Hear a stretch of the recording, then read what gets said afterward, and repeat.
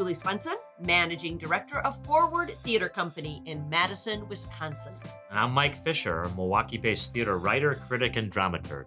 I'm Jen Uphoff-Gray, founder and artistic director of Forward Theater Company, and this is Theater Forward, a twice-monthly conversation about theater from a local, regional, and national perspective.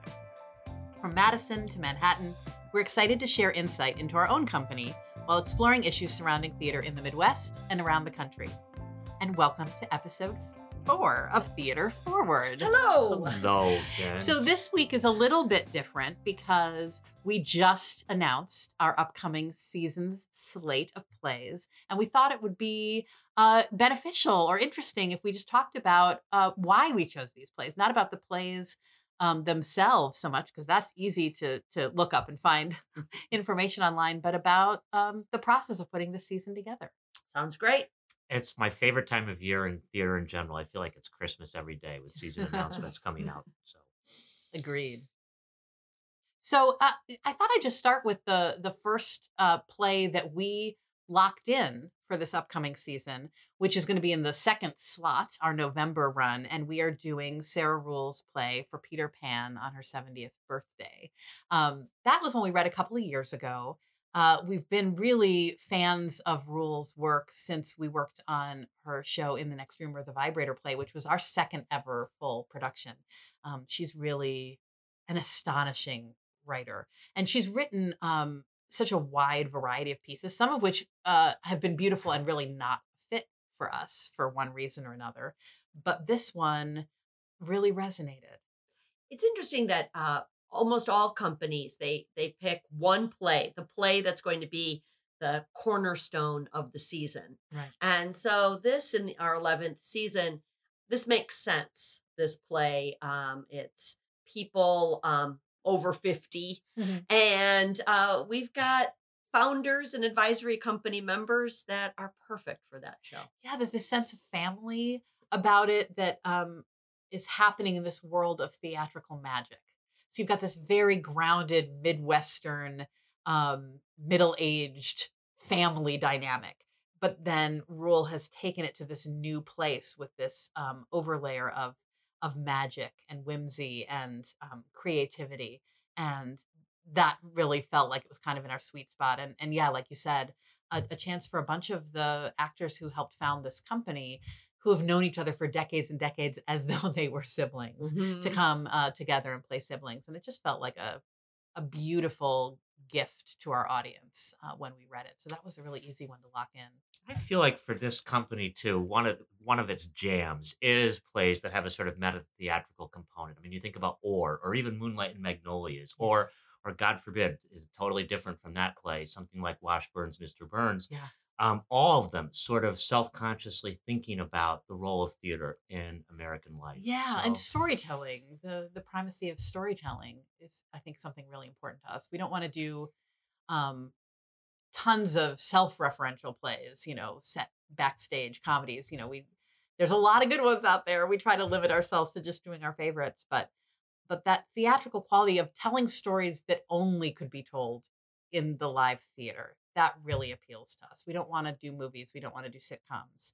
We don't want to do novels. We want to do plays. And so there's so many exciting new writers who are experimenting with form and with storytelling in ways that really can only be fully expressed on a stage in front of a live audience. And so this is one of those. And one of the things I love about Ruhl in particular is and you've just said it, Jen, we're in a country where it's a lot easier to get away with radical content than it is to get away with experiments with radical form. Yeah. I mean, you can say anything almost content-wise, and an audience will probably follow you. But try and do something that's formally innovative, and you're really challenging in good ways, in ways that audiences crave a different kind of experience. And Sarah Ruhl certainly delivers that. Yeah. Yeah. But you're right. It's definitely, that has certainly been where we've gotten the most, I wouldn't even say pushback, but discomfort from our base audience is when we've done plays that are really experimenting more with form. But our audience has been right there to go with us on content pretty much anywhere. Right. But yeah, this is a lovely mix of that, because I do think that the story and the characters in Peter Pan are so relatable and recognizable here. This Midwestern family, um, that the theatrical magic that happens around that story, um, I think maybe isn't as jarring somehow, or doesn't take you out in the same way. So yeah, I'm really excited to work on it with this amazing group of actors, and Rule's beautiful poetic language. And it'll have some real production challenges, some things that we've not experimented with before. Indeed, we don't want to give away that theatrical magic, but whew, that's working hard on figuring that out. Yeah, stretch ourselves a little bit. So Right. that's exciting. Yeah, it's going to be really a wonderful sort of pre-holiday gift. Mm-hmm. So, to riff on Julie's point, I mean, if this is the play, Mhm. the first chosen play, and the play which this company, like many, will start to build its season around, how we segue into shows 2 through 4, how does this influence or affect the way in which the rest of the season gets put together? That's an excellent question. So yeah, there were a couple things we immediately started to think about. Okay, this one's going to be Peter Pan's an expensive show. So there's probably not going to be another show that's really expensive. I mean, it doesn't mean we're doing all, tiny cast, one set shows, but we're not going to have another hugely expensive show in the season. It's a cast of 6, all of whom are 60 and over. So we're going to be looking for some younger people to put on our stage. Those are a couple of the things we started saying immediately. Ironically, the second play that we locked in for the upcoming season, it'll be in the 3rd slot, the winter slot. And that was brought to us by Tyler Marchant. He directed the production we did of Outside Mullingar a few seasons ago. And he sent the script for Every Brilliant Thing to me and said, read this and think about it with David Daniel as the performer. Because David was, of course, in Outside Mullingar. They had worked really well together as a director-actor relationship. And they were looking for another piece to do together. And so that was a script that I read very much from the point of view of considering it with that particular actor and that particular director. And ironically, a year or two ago, we wouldn't have even considered looking at that script because it's a one-person show. We've never done one of those. Because Forward started in 2009, unlike all of the companies between 2007 and 2010 who did only one person, 2 people, and 3 people cast were like crazy. Let's go out on a limb and really, really spend that money for that extra person. Right. Forward has never had to do that. Right. Well, it was partly because we only had a 3-show season. And when we started and we thought, it's going to look like we're in trouble if we have a one-person show. Right. And so we seriously have not considered doing one-person shows for the first, 9 seasons that we were around. But one of the things that we talked about when we expanded from 3 shows to 4 is that we felt it would give us more opportunity to include types of plays that we haven't. And the current season, when we did Fun Home, our first musical, was a great example. We had not done a musical before. Right. And so when Tyler brought Every Brilliant Thing to us, we approached it from the point of view of, well, we haven't done one of these before, but now that we're doing a 4-show season, we could consider it. Right. So that was kind of the way we looked at it. And I mean, I can hardly think of an actor into whose safe hands I would rather be placed than David Daniels in a show like this. The idea of audience participation scares most, myself included, but it's done so well and sort of lovingly. This audience participation. People aren't, now you must, raise your hand, clap, say this. It's very, very different. Gentle, exactly. And that will be really exciting to watch that every night. Yeah, I spilled a lot of ink in my reviewing days against one-person shows and against audience participation. And I don't blame you for either of those. But, I saw this with trepidation at Third Avenue Playhouse in Sturgeon Bay a couple of years ago with Dan Clare in the role, and I was blown away. It is an awesome play, very, very moving. And yes, David Daniel, having watched him do some of the things he does educationally over the years, which is a component. That's as much as I'll say about this in terms of how he works with an audience. He is going to rock this show. Yeah. There's something, he has a skill for reading individuals that I'm sure has come to him through his years as education director at APT that is just so deep and empathetic. I've watched it in how he interacts when I've brought my daughter to see shows that he's in, and then he's met her afterwards, and the way he engages with her, she's very shy with people she doesn't know.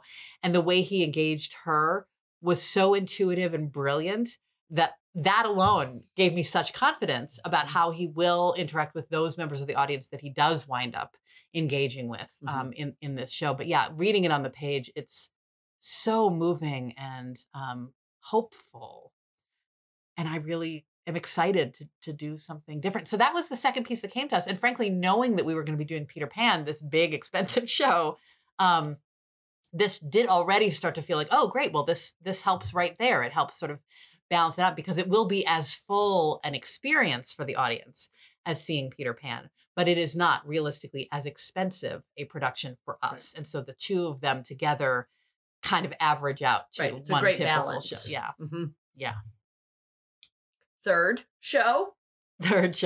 Well, as you know, Julie, we spent many, many months waiting with bated breath to see if we would get the rights to produce the show that will open our season, Mary Jane by Amy Herzog. And that one became on our radar pretty much right away as it was preparing to open off Broadway last season in New York, because the marvelous Ms. Carrie Coon, who we've all had the privilege of working with. We are all bowing down right now. We are all bowing down.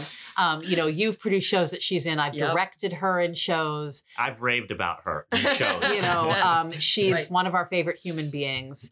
And knowing that she was starring in this piece in New York automatically brought a level of interest for us. So as soon as we could get our hands on the script, we did. And of course, I mean, anyone who saw 4,000 Miles when we produced it a couple seasons ago knows what a wonderful writer Amy Herzog is. But this piece is stunning. And we knew we wanted to do it. And we knew we had to be the ones to get to do it here in Wisconsin.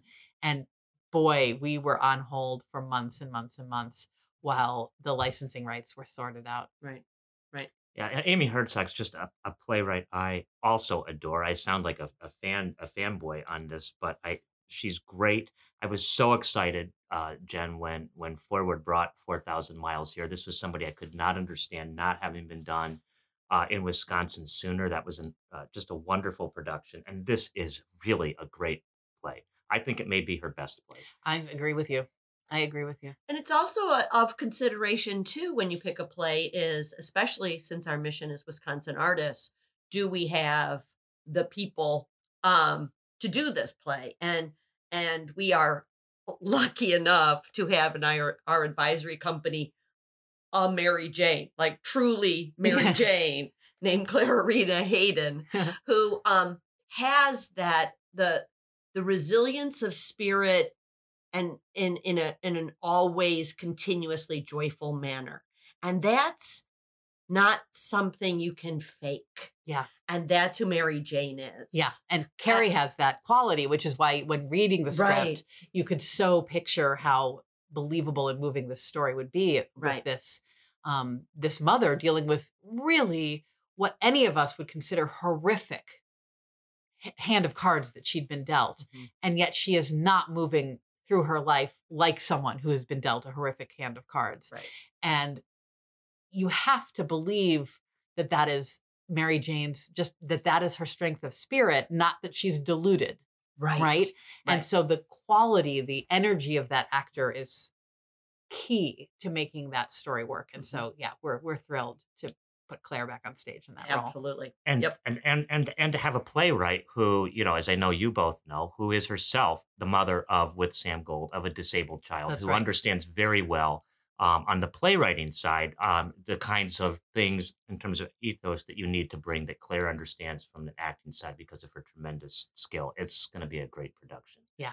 We were that was a good day when we got the license to do that one, because we'd been waiting for quite some time, and the wonderful folks at Samuel French were, wonderful in trying to make this happen. But it's the process of getting the rights to do these new plays can be sometimes very, very drawn out and anxiety provoking.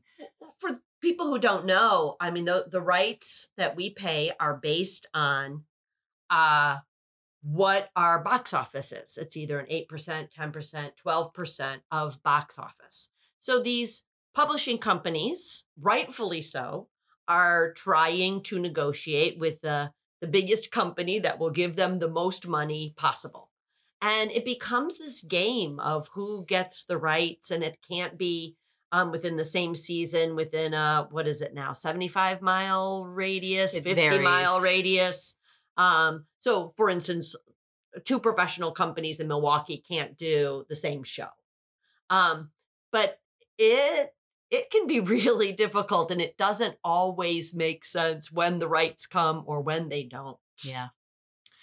Does in picking a season, do you think about a theme? So after you've chosen your first show, does that from a thematic standpoint drive subsequent choices, or do you wait till you have your whole season of 4 and then sort of think about how the plays talk to each other and then come up with a theme that somehow relates them? That's a great point.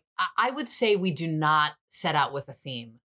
We really it's much more about balance. It's much more about variety. So once we've picked one play, we're not looking for something else that fits in a theme. We're looking for something that's a good contrast in terms of, is it a comedy? Is it a drama? Is it a big cast? Is it a small cast? The ages of the characters. How is it going to be relatable to this demographic versus that demographic? Really trying to have a great breadth of types of stories, types of characters.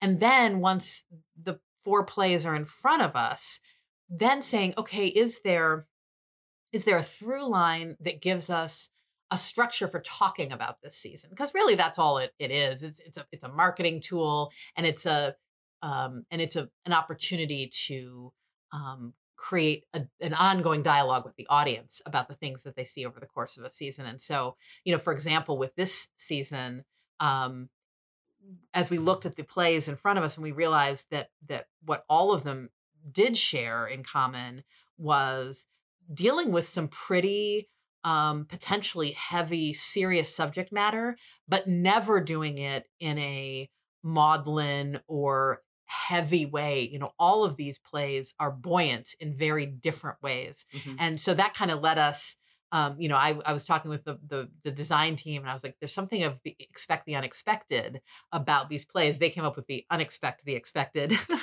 which I think is charming.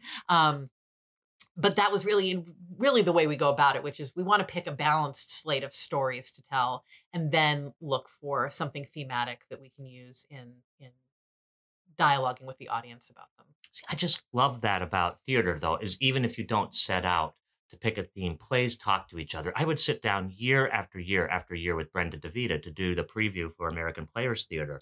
And I'd say, Brenda, you must have chosen this season around marriage or around love or whatever. And she'd say, honestly, I didn't. I don't. I choose plays that are of passion to my directors and my audience and our core company. But you can't help but have plays, when they start to speak to each other, generate themes of their own in exactly the way you've just described. Yeah. That's a great way of putting it. That, and it is really interesting. Is it chicken or egg? It's really interesting to see when you do sit down once the season is decided that there are thematic similarities. Mm-hmm. So let's talk about the final piece of this thing, which is not a theme, but is a theme that came in. What's number 4? Wonderful. In terms of how we got there? Oh, the final slot, the 4th show, it will actually be in the 4th slot of the season. This will be not only the Wisconsin premiere, I'm assuming this is going to be the regional premiere as well. I don't know of any productions that have happened yet outside of New York. But it's Jordan Harrison's newest play. He wrote Marjorie Prime. We did last season. It's called The Amateurs. Samuel French, the licensing agency, the woman we work with there, knowing the kinds of plays that we do, had just seen this. They weren't even licensing it yet. I don't even know if they are yet, but she said, oh, this feels like it might be up your alley. And she sent it to us. And oh my goodness, it just knocked my socks off. I mean, at this point in our season planning process, we knew the other 3 shows. We knew we wanted something that was comedic, because while there is humor in all 3 of the other plays, you wouldn't really describe any of them as a straight up comedy. Right. And we really wanted something that could be described that way. But obviously, as with all the comedies we produce here, we wanted it to have some substance to it, some meat on the bones. I'd never read anything like this play. I knew immediately it was going to challenge us tremendously. And I knew it was going to really speak to the moment that we are in, and that I imagine we will still be in a year from now when we produce this play. Because for all of its comedy, for all of its heart, what it really is about this play is about the purpose and meaning of creating art in times of crisis. And there's no question that that feels like the kind of world that we are in right now. And, you know, we talked earlier about, we don't want to do too many plays that are about putting on a play. This is a play about putting on a play, but like nothing you've ever seen before. It's this troupe in the Middle Ages putting on the Passion Play, the story of Noah and the flood, but with such hilarity. And what I'm personally really excited about is this is going to be an incredible opportunity for our design team. And it's visually laugh out loud funny. Some of my very favorite scenic elements are in this play, and it's going to be great. I love this play too. And it's about laughing in the dark. It's also about telling stories. And Jen, to your point, in darkening times. And guess what? To me, that is one way you could talk about this season thematically. You've got 4 stories about how to love and how to tell stories in a world that has lots of darkness within it. The plays aren't necessarily dark. The plays are full of hope. And that's what theater should be. I love it. And you know what? There's a perfect place for us to end. I think that's going to be it for this episode of Theater Forward, a conversation about theater in Wisconsin, the Midwest, and America. Thank you for joining us. I'm Jen Uphoff-Gray. I'm Julie Swenson. And I'm Mike Fisher. Our podcast is produced by Scott Hayden. You can follow us or share your thoughts and questions on Facebook, Twitter, and Instagram at Forward Theater. That's ER. If you enjoy this podcast, don't forget to subscribe to us on iTunes or wherever you might tune in. We're grateful to have you listening, and we'll be back soon for another Theater Forward conversation.